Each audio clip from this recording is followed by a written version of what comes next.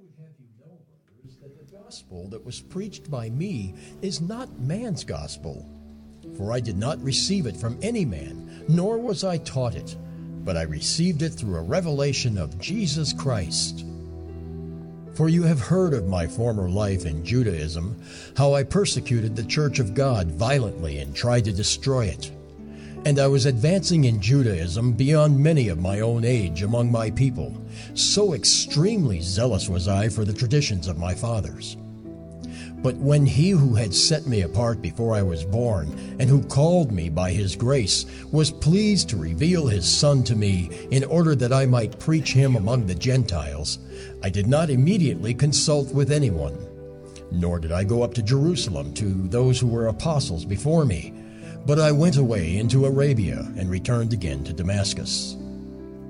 Then after 3 years I went up to Jerusalem to visit Cephas, and remained with him 15 days. But I saw none of the other apostles except James, the Lord's brother.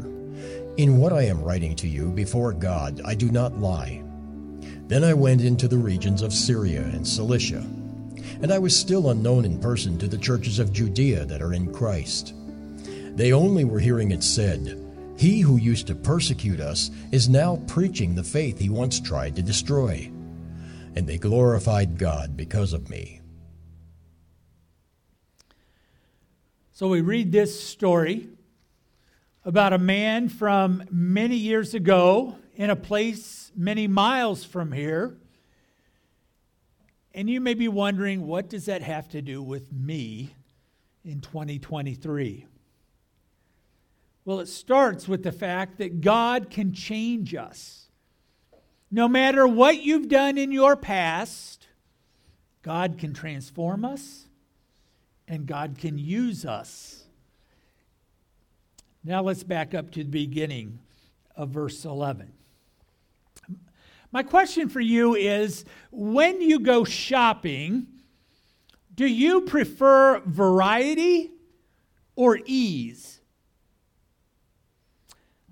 Over Christmas, we got an opportunity to be with my son, and so I took him into, of course, the farm store because he needed a new leather belt. And where do you go for clothing that lasts? You go to the farm store. So I took him in, and I wonder, when you shop for a belt, do you simply choose between the black belt and the brown belt, or do you go in to evaluate every brown option? The belt may be called mahogany, walnut, saddle, or tan, but in the end, you walk out with the brown belt. Sometimes I prefer ease of shopping rather than considering all of the options.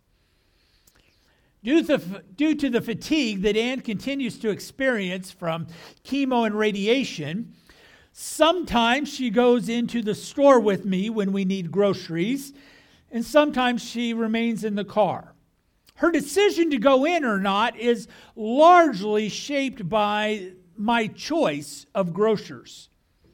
Because if I go into Aldi's and chicken stock is on the list, I will come out with chicken stock.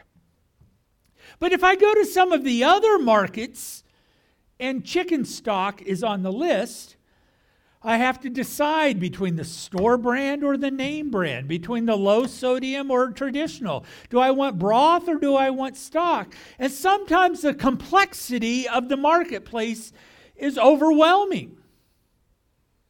Similarly, when it comes to God, Jesus, and getting into heaven, right now there is a complexity of options. Paul had presented one gospel to the Galatians, the true gospel of God. And a few others had come and they presented their explanations of how they thought a person would get to God. And doing so, they were discrediting Paul's authority and truthfulness. They were telling him, that's not chicken stock. If you want chicken stock, this is how you get chicken stock. See, it was complex and more complex than it needed to be, according to the Judaizers. But just because a group of Judaizers did not want to call Paul an apostle does not mean that his authority or his message were to be disregarded, doubted, or dismissed. The problem facing the Galatians is the very same dilemma that we find ourselves in today. Who should I listen to? And how do I know what is true? The end of last week's text declared that Paul sought the approval of God as a servant of Christ. And from that position and that motivation, he then clarifies his message in verses 11 and 12 today. His position is that the source and the content of Paul's message. Let's first think about the source. His source, the source of his message, came with great authority. The gospel of grace, that is, that Jesus gave himself for our sins in order to transform us now, back in chapter 1, verse 4. This gospel did not come out of a brainstorming session, out of a user poll, or some test group. This message did not originate by some human agency, as if the disciples got together in a room and said, "What should we tell the people?" Verse 12 very clearly says it did not come from a human group. As a matter of fact, it was a revelation of Jesus Christ, which, if you are a Bible student, a Bible scholar, can mean a lot of different things. I don't know if my friend Brendan has gotten into the genitive case in his Greek studies yet, but there are 27 different uses of that genitive case. There are 27 different reasons why "of" might mean something specific. So we see in "of" the revelation of Jesus Christ, and a Bible scholar will ask himself, well, was this a revelation from Jesus? It's a revelation of Jesus because he's the one that sent it. Or is it a revelation about Jesus? At the risk of sounding mundane, it depends what the of rather than what the is. And we have the same problem when we talk about the love of God. If I mention to you the love of God, do you think this phrase refers to God's love for us, our love for him, or his love flowing through us towards others? All three of those are the love of God.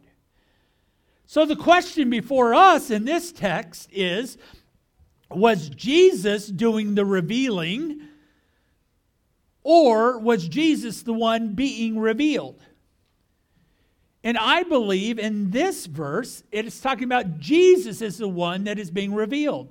The gospel is a story of Jesus. The gospel is not the story of how well or how poorly we obey. The gospel is a gospel of Jesus. It is not a gospel of what feast we do or do not participate in, what surgeries we do or do not have. It's a matter of Jesus. Most of the top commentaries come down on the side of this is talking about Jesus as the one being revealed. But I appreciate Dr. Grant Osborne's comment where he says, quote, "It is likely that Paul is using a general genitive in the Greek, where both aspects are being emphasized." So verse 12 is talking about the revelation that comes from Jesus, but it's also revealing who Jesus is. Verse 12 speaks of the unity of the persons in the Godhead, where if you look ahead to verse 16, it explicitly says, "God revealed to me Jesus." So in verse 12, we think of God as one. In verse 16, we can think of Father, Son, and Holy Spirit, and Father revealed Son to Paul. But it's important that we don't get lost in all this grammar of and of. Paul's main assertion in the first half of verse 12 is the source. What he is saying is, rather than being humanly developed, my gospel was revealed to me by God. And because the source is the perfect God, the message then is 100% true. Man's gospel, back in verse 11, has a double meaning, just like the of that we talked about in the gospel of Jesus. Man's gospel can be the gospel that originated with Judaizers, and it originated in men who wanted to intimidate others and who wanted to make themselves look good. See, if I were to write a gospel, I'm going to write a gospel that makes me look good and you look shady. That's a gospel of man. And Paul exposes man's gospel in his letter to the believers in Ephesus. Many of you know Ephesians chapter 2, verse 8. And 2:8 is also attached to 2:9 that says, our salvation is not a result of works, so that no one may boast. See, Paul was preaching God's gospel, not man's gospel. Paul was preaching a gospel that makes Jesus look great. The Judaizers were promoting a message that says, look how good we are at making Jesus look great. See, those who were dismissing Paul were those who wanted to make themselves look impressive. Because they had been circumcised and because they observed traditional fasting and feast days, they elevated their experience to a requirement for all people. It's one thing if I say that God considers bald heads beautiful. Can I get an amen? It's quite another if I say God only accepts bald heads. See, you're getting more and more acceptable before God all the time, brother. See, false religions are the religions that are man's gospel. False religions make their founder or their leaders admirable. And these Judaizers went into the churches that Paul had planted, and they were now preaching their untruthful opinions because it was a message that made them and their experience look good. But God has placed within each of us a truth meter. And your truth meter needs to be turned on whenever you hear anybody claim to be a messenger of God and His Word and His will. If there is any denomination or congregation that adds to the glory of Christ by elevating its followers above others, it ought to set off that falsehood meter. Anytime you hear a religious leader say, our church is the only true church, your false meter ought to quiver. If someone tells you that a particular diet, eating kosher, or a particular spiritual gift, you speak in tongues, or a particular way of exercising faith, whether it be a bus ministry, door-to-door visitation, a particular translation of Scripture, a particular style of music, the use or non-use of instruments, any particular exercise of these should immediately cause movement of the needle in your falsehood meter. Anyone who claims the only way to win souls is to go door to door, they've added to the gospel of Jesus Christ, because they're saying the gospel of Jesus Christ must be done in this way. And I have no problems with door to door. I've done door to door ministry, but it's not added as a requirement of being a good Christian. For a while, bus ministry was huge. Bible college students would go into neighborhoods and they would knock on doors and say, "We're going to be back tomorrow morning. Can we take your child to Sunday school?" And scores of children came to know Christ because of bus ministries that went into neighborhoods with parents who wouldn't take them to church. But bus ministry must never be added to the gospel as the only way children are going to learn the gospel of Jesus Christ is if we have a bus ministry. Because the gospel can be proclaimed in many different ways. I could talk about Bible translations. I could talk about particular styles of music. All of those ought to set off our falsehood meter if they are added to the gospel as the only way to God. Any religion that detracts from the glory of God by claiming that a person can be reconciled to God apart from the work of Christ should not only move the needle of your falsehood meter, but it should bury the gauge and set off an alarm in our head. Any religion that detracts from the glory of Jesus Christ by saying there is another Savior, there is another way to heaven apart from the death, burial, and resurrection of God who took on flesh, ought to bury your falsehood meter as get out of here. See, after Paul makes a claim that he says, what I say as authority because it comes from God himself, and what I say is truthful, it's not been added to by all of these other things. The rest of the chapter provides 3 arguments as to why Paul says this is true. Let me move through these a little bit quicker. The first argument for his authority and his truth is the support for Paul's claim. The support is he was familiar with the other position in verses 13 and 14. See, the Judaizer's game is you accumulate credits based upon how zealous you are and how notorious, see the phrase advancing in Judaism, a person becomes. If you are zealous and you are well known within that religion, that's how you gain credits. And Paul is able to say, that's not the gospel.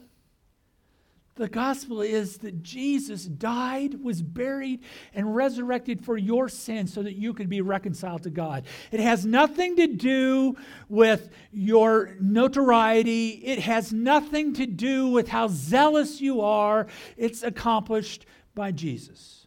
And Paul is able to contrast God's true gospel with their false message because he used to play their game.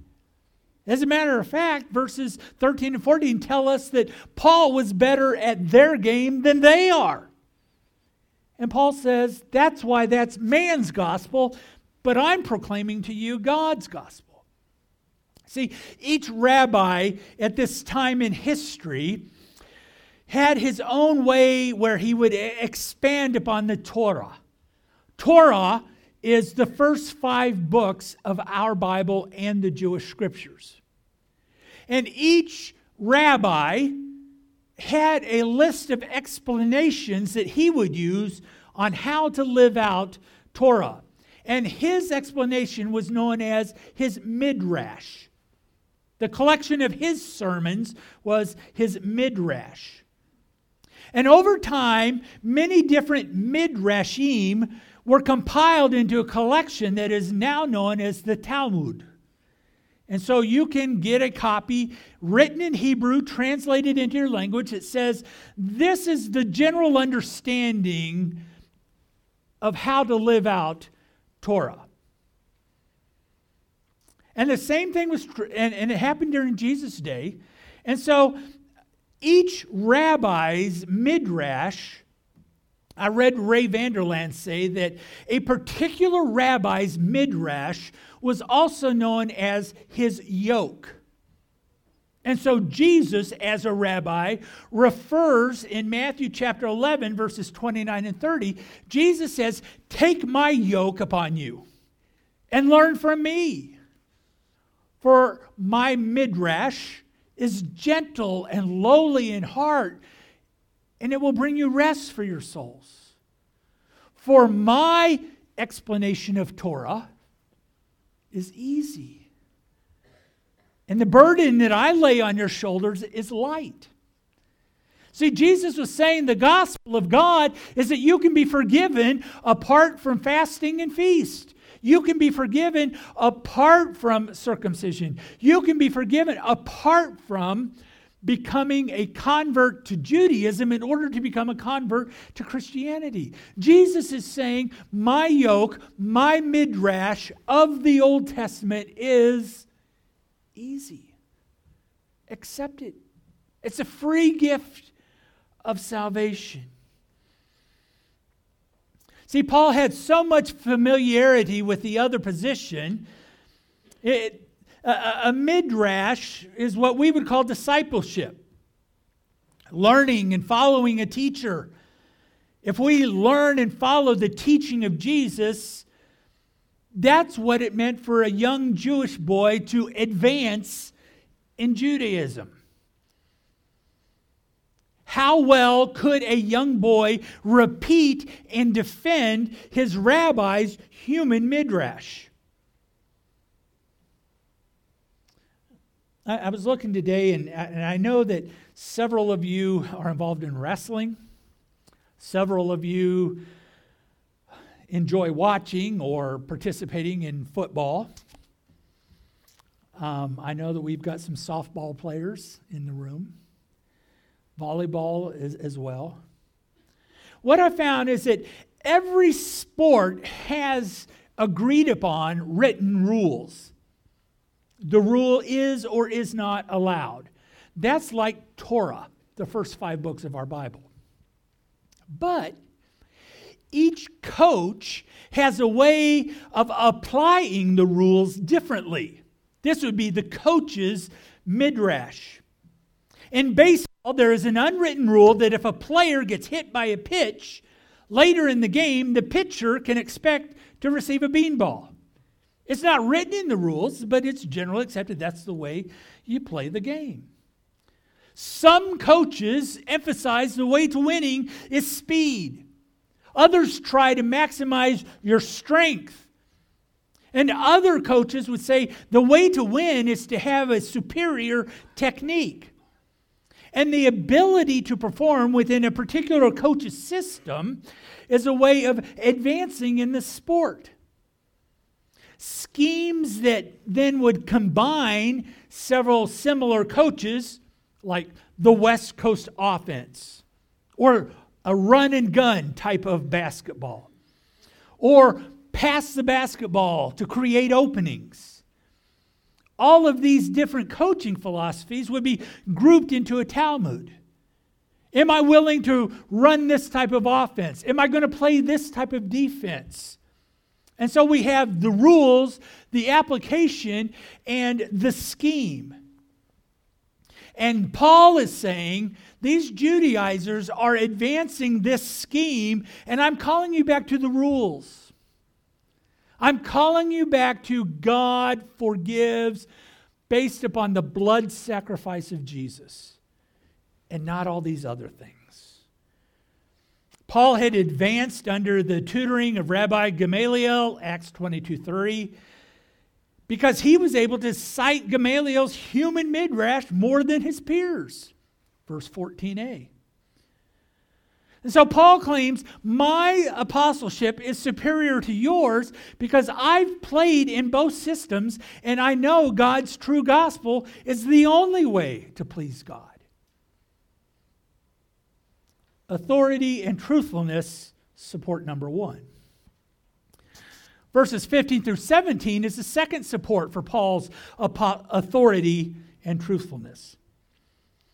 He says, the gospel that I preach brings genuine transformation. Although he had advanced in zeal for the human traditions of his fathers, a change took place because, verse 15, God had set Paul apart before his birth. Just as a side note, that means God's at work in preborn humans. They don't become human at first breath. Paul says, God was working, God set me apart before my first breath. See, God set him apart before birth. God called him through grace, the second part of verse 15. God revealed Jesus to Paul, first part of 16. And the second part of verse 16 is that God determined that Paul would preach Jesus among the Gentiles.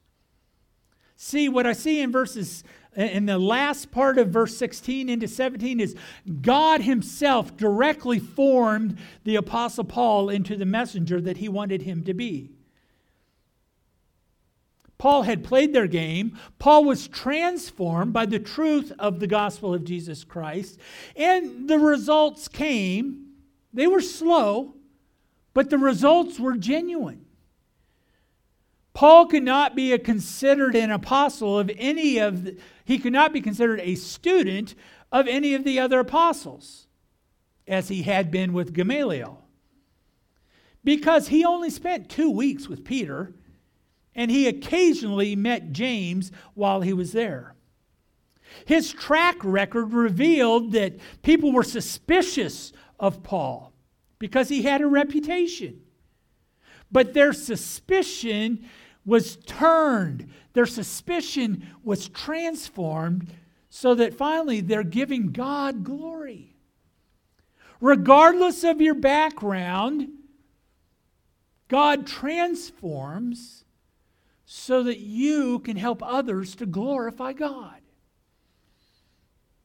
When we surveyed the book of Acts last year, we saw that Paul encountered many ideas and many opinions about religion. And as Paul encountered many different ideas throughout southern Asia, he remained truthful. And today we live in a marketplace of ideas. We live in a marketplace where you can get 12 different types of broth. Which one's best? Well, that's just individual choice, right? Unless you watch America's Test Kitchen. They tell you which one's truly best. See, in the marketplace of ideas, we gain credibility by speaking of God's authority and by speaking His truth, not our opinions. Human opinions leaves our neighbors wanting something more satisfying. And while we don't need to cite the chapter and the verse for every thought, we will be held accountable for our adherence to the worldview that is described by God. Because God has the rights of ownership over this creation, because He made everything, we will be held accountable to that worldview. See, a variety of ideas can lead to paralysis of choice. I don't know if I should be this denomination or that denomination. Should I read Harry Potter? Should I not? Should I buy crystals? Should I not? Should I observe communion this way? Should I communion that way? Do I have to do communion at all? Do I have to go to church? See, there's lots of human opinions that leave our neighbors wanting something truthful. Something that I can count on. It's become acceptable in our society for you to just speak your truth. And since it is your truth, it can't be questioned, but it can be ignored. And so we can't speak our truth. I can't speak my truth. What the world needs to hear is the truth. And Paul says that's what his gospel was. Because popularity does not determine veracity. We're not going to take an opinion poll to determine if we think this is true or not. It is either true or it is not, and it matters not what people think about it. In our society of representative democracy, the majority rules. But in God's economy, the majority may be wrong. This morning we will share a meal that has been instituted by Christ's authority. He instructed us to do this until He returns. The second reason that we do this is not only because of His authority, which is reason enough, but because we believe the bread and the wine represent a literal, historical, truthful crucifixion of Jesus, who literally shed His blood. His body was literally and historically broken for us. The Scripture tells us on the night that Jesus was betrayed, He shared the bread and the wine with His disciples, and He connected a new meaning to it. The bread and the wine meant much for Jews who observed Passover, but Jesus says, "This is my body. This is my blood that is spilled for the forgiveness of sins." I'd like to invite our elders to join me at the front of the church at this time as we will observe this meal out of Christ's authority and believing it to be truthful